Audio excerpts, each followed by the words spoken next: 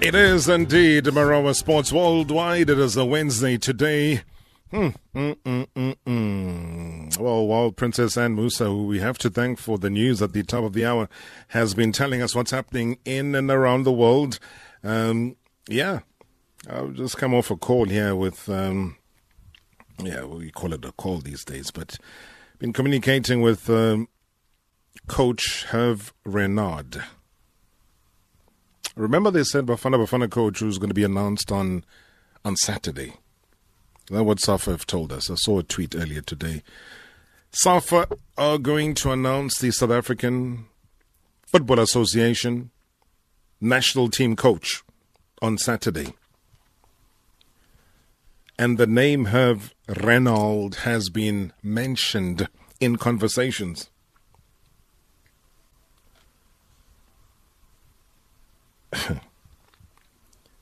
So what Hervé Renard says to me regarding this position, I just went to the news at 10 past, so I just thought let me share this with South Africans. We don't know where this thing is going to end, but an unsolicited message, he just dropped me a text with the headline of what has been reported locally. And it's something that you can press play to. It says, I deny it. I never applied. I'm under contract and very happy in Saudi Arabia. This is disrespectful to the Saudi community. And then he typed, good evening, Robert. Just for your information, real information. All the best. Hervé. So that's what Hervé Renard is saying. I deny it. I never applied. I am under contract and very happy in Saudi Arabia. This is disrespectful to the Saudi community. I will leave it there. Thought I'd share because that's what we do. We share the information. Southampton 0, Tottenham Hotspur 0, 12 minutes played in that game. Never shortage of drama, is there, in the beautiful game of football in SA? Never shortage of drama. Enjoyed our conversation with Riley Swart. Enjoyed the chat with Rob Harris. And we're going to dive into what they call the dark continent of Africa. Maybe the continent where experiments happen that can't happen in Europe. And the subject of an African Super League was raised recently. And that was straight after the election of Patrice Motsepe as CAF president. The big question, will the continent soon be learning of its own breakaway collective of teams that are opting to go it alone? I mean, the concept and the brainchild of a Gianni Infantino. And despite FIFA's apparent resistance to European plans, which was first broached in 2020, has split the continent's football stakeholders, but not quite down the middle. And to help us look at the impact that this concept will have in African football if approved, I'm joined on the line by the sports marketing consultant, managing director, PMD consultant in Senegal. That's Papa Massata Diack. Papa, thank you so much indeed for joining us. Welcome to Marawa Sports Worldwide. Thank you, Robert, for inviting me and saying hello to all your fans and listeners all over the world. Thank you so much indeed. Great to have your voice back on the radio, Papa Diack. The one issue is how things have spectacularly fallen apart with the European attempt at a Super League.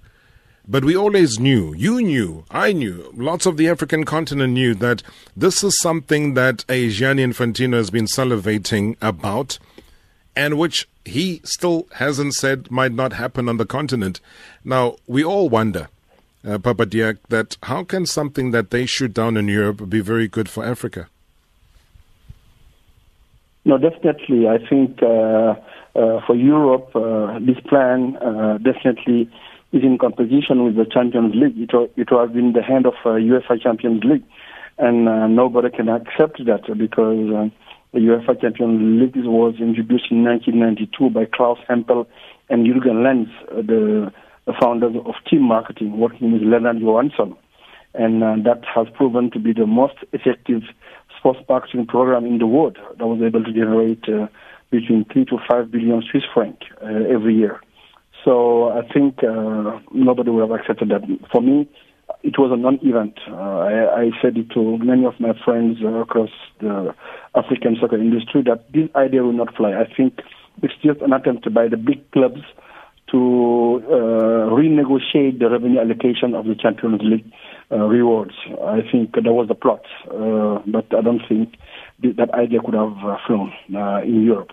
But speaking of Africa, the idea of 20 clubs being the chosen one for a Super League in Africa, I don't think it is something that can reflect the growth of African football. We don't need that kind of competition in Africa. We need something more inclusive, because we're dealing with 54 countries with different background, different cultures, and with also different soccer systems. And I think that idea was not well thought before presented to the CAF Executive Committee. Why do you think, though, the Papa Diack, that somebody like the president of FIFA has an appetite for this, or believes that it can work on the African continent? And you also know how he worked his magic within the CAF election, got what he thought is the best solution for the African continent, and maybe by doing that, he would want to enforce this. From just your reading, if you had to try and be Gianni Infantino for a second, what is he seeing in the concept? I think Gianni Infantino is, first of all, his first ambition is to have a good, strong electoral basis, because he's in bad books with the UEFA and CONMEBOL. And right now, his only allies are people from the Middle East and from CONCACAF, that has representing about 35 nations in CONCACAF. So he needed to have a strong base by having Africa to support him, the 54 African votes. So he can have a kind of good electoral base of 95 countries behind him. And then he can then look for the rest in order to position himself as the next president of FIFA.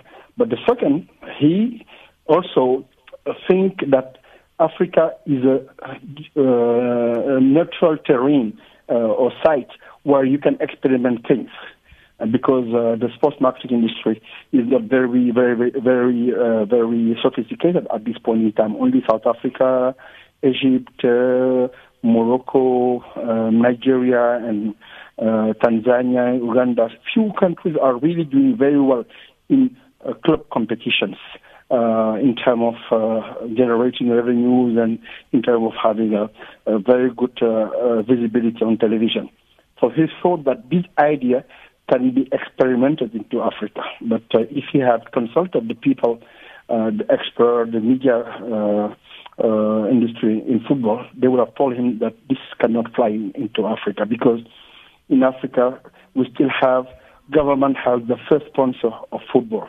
All national federations, all major clubs are supported by government in Africa, except South Africa, that have a very strong Premier Soccer League that was incepted in 1997 by Trevor Phillips with the backing of Ivan Koza, Jomo Sono, and Kaiser Matong. That now South Africa is the role model that all Africa need to emulate. But he would have listened to all those consultants, all those people. They would have given him other advice. But I don't think just selecting few 20 clubs and trying to develop a very strong and visible club competition is a good idea for Africa. It's definitely not the route we should go. Yeah. He has already dedicated the rights for the qualifying matches for the World Cup, FIFA World Cup. So FIFA has control of it until 2026. So what he needs to do is to strengthen the commercial base of CAF by bringing in sponsors from FIFA, into the African Cup of Nations, the under-17, under-20, the new Women's Champions League, and then the current CAF competitions. That's all we need at this point in time because they canceled the CAF Lagardère contract. And now Super Sport is gone, Canal Plus is gone, lots of broadcasters are gone. So what he needs to do right now is to focus on strengthening the commercial base of CAF itself, but not creating a Super League. That's not the priority.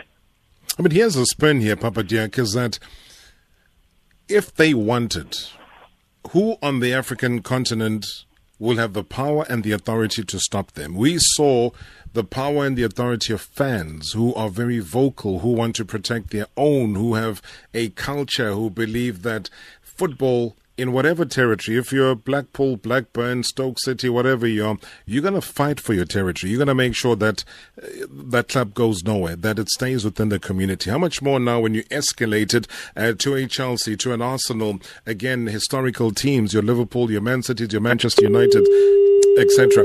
So, yeah, okay, he's cut off. I'm going to get him back on the line. So the basic angle of where I'm going with this question is that who on the continent will have the resolve to say to FIFA, if FIFA really want this, no, you can't, no, we're not going to give you that latitude. Who's going to fight that? I don't know. I don't see it happening. On the continent, I don't. Unless people are psyched up the way that they would have seen how things were done in Europe and then trying to adopt and adapt the same thing.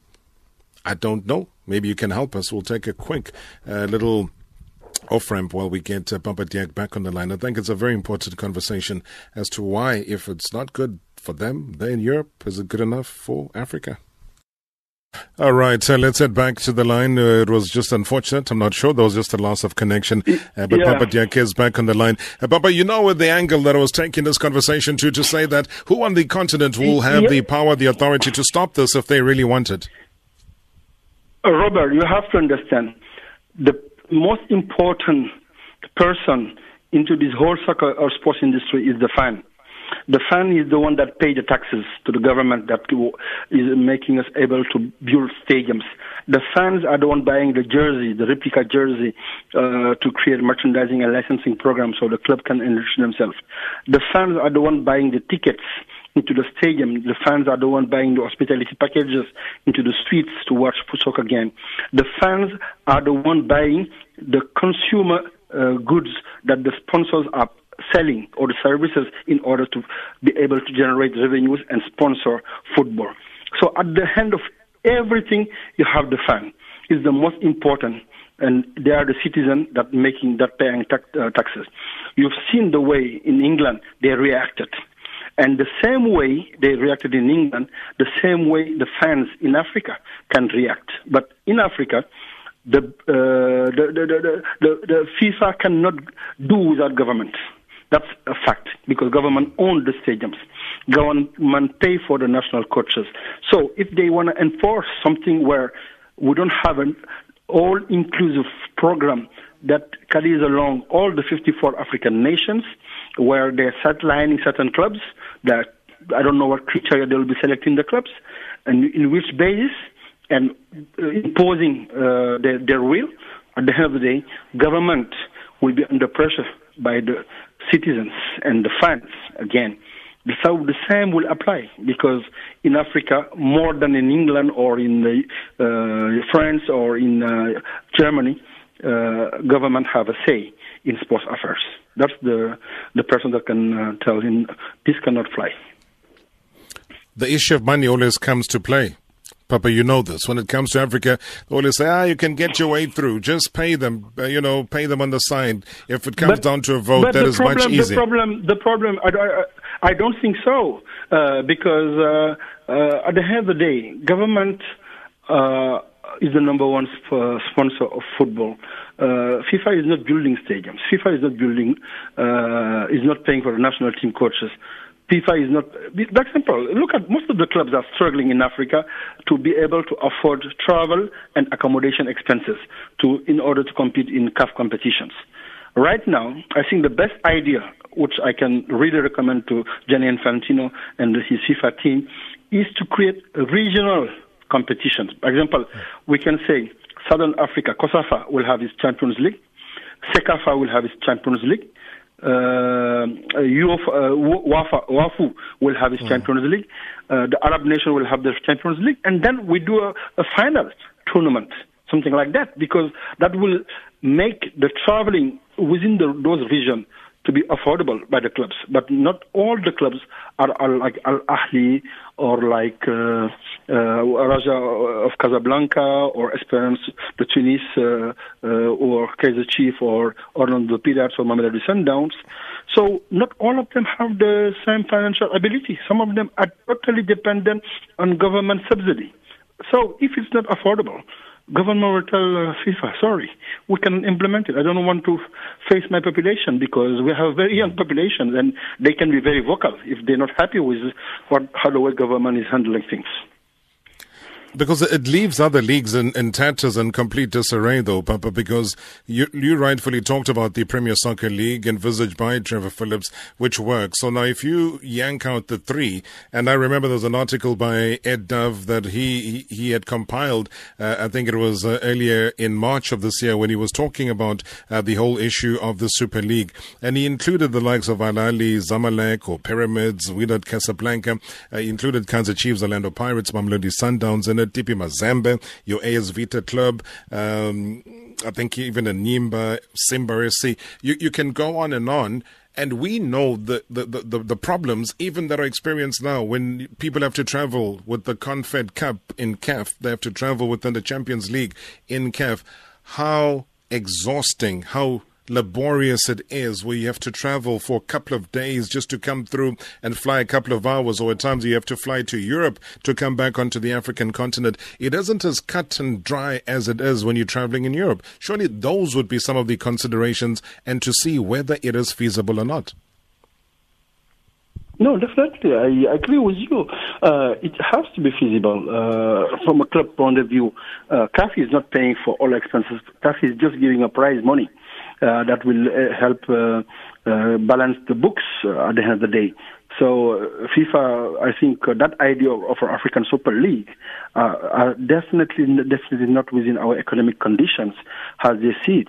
The big clubs today, all of them are trying to emulate South African clubs like Orlando Pirates, Kaizer Chiefs, and Mamelodi Sundowns, because they've done quite well since on the South African government. So they have commercial sponsors. Today, the priority of Patrice Motsepe presidency in CAF is to get back the Super Sports contract again on the table and Canal Plus. So African football can be visible, because today we cannot market African football. It's not visible. I don't know what's going on in Ivory Coast. I don't know. I don't see matches of Orlando Pirates Kaizer Chiefs anymore, because I don't have the mileage here in West Africa. I don't know what's going on in Nigeria. I don't know what's going on in Ivory Coast. So right now, before we can talk about commercial enterprise, commercial properties into football, the sport has to be visible. Today, there's no highlight of the leagues across Africa. We used to have a program called Stade d'Afrique. It's gone now. The company went bankrupt with the CAF Lagardère problem. A lot of broadcasters don't hear professional leagues matches across Africa. So everybody is within the boundary of his territory and doing nothing to have a Pan-African program. How can then FIFA or CAF sell a Pan-African program? It's impossible. Let me squeeze the last question in here, Papa. I've got all of 60 seconds that are left here. Is that with Patrice Motsepe stepping in as the CAF president, what sort of hope has he instilled in you, if any? But there is big hope, because he is from a business background. He's shown his commitment and passion for football by buying clubs in Pretoria years back, and to now make it one of the big continental superpower in football.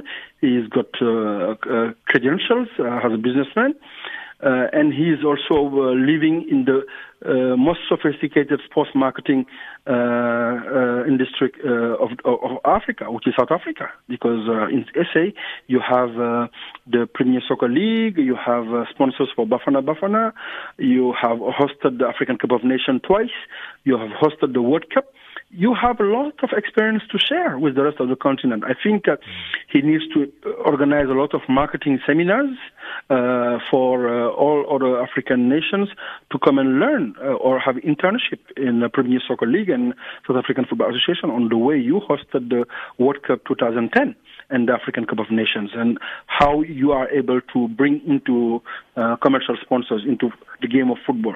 We have using a good example in Tanzania with Simba. In Uganda is doing quite well now. Egypt is doing quite well. Morocco with Houzi Legja, the new president of the federation, is doing quite well. In Mauritania. So there are some good initiatives. All that need to be catered to the rest of Africa, to the clubs, owners, but also to the federations. That's all we need at this point in time. And then we will conceptualize an African model that suits our economic condition, that suits our media industry, because the media industry is not competitive in Africa. You only have B in sports, and Super Sports has broadcasters that can pay big commercial rights fee to acquire television. That's all we have in Africa at this point in time. It's not competitive. Sure. I love that. I think we'll pick up on those rights issues the next time we have a conversation. Papa Massata Diack, thank you so much. Always a pleasure having you on the show. Thank you very much, and all the best. Thank you so much. That's the sports marketing consultant, managing director, PMD Consulting in Senegal, Papa Massata Diack, chatting to us right here on Marawa Sport Worldwide.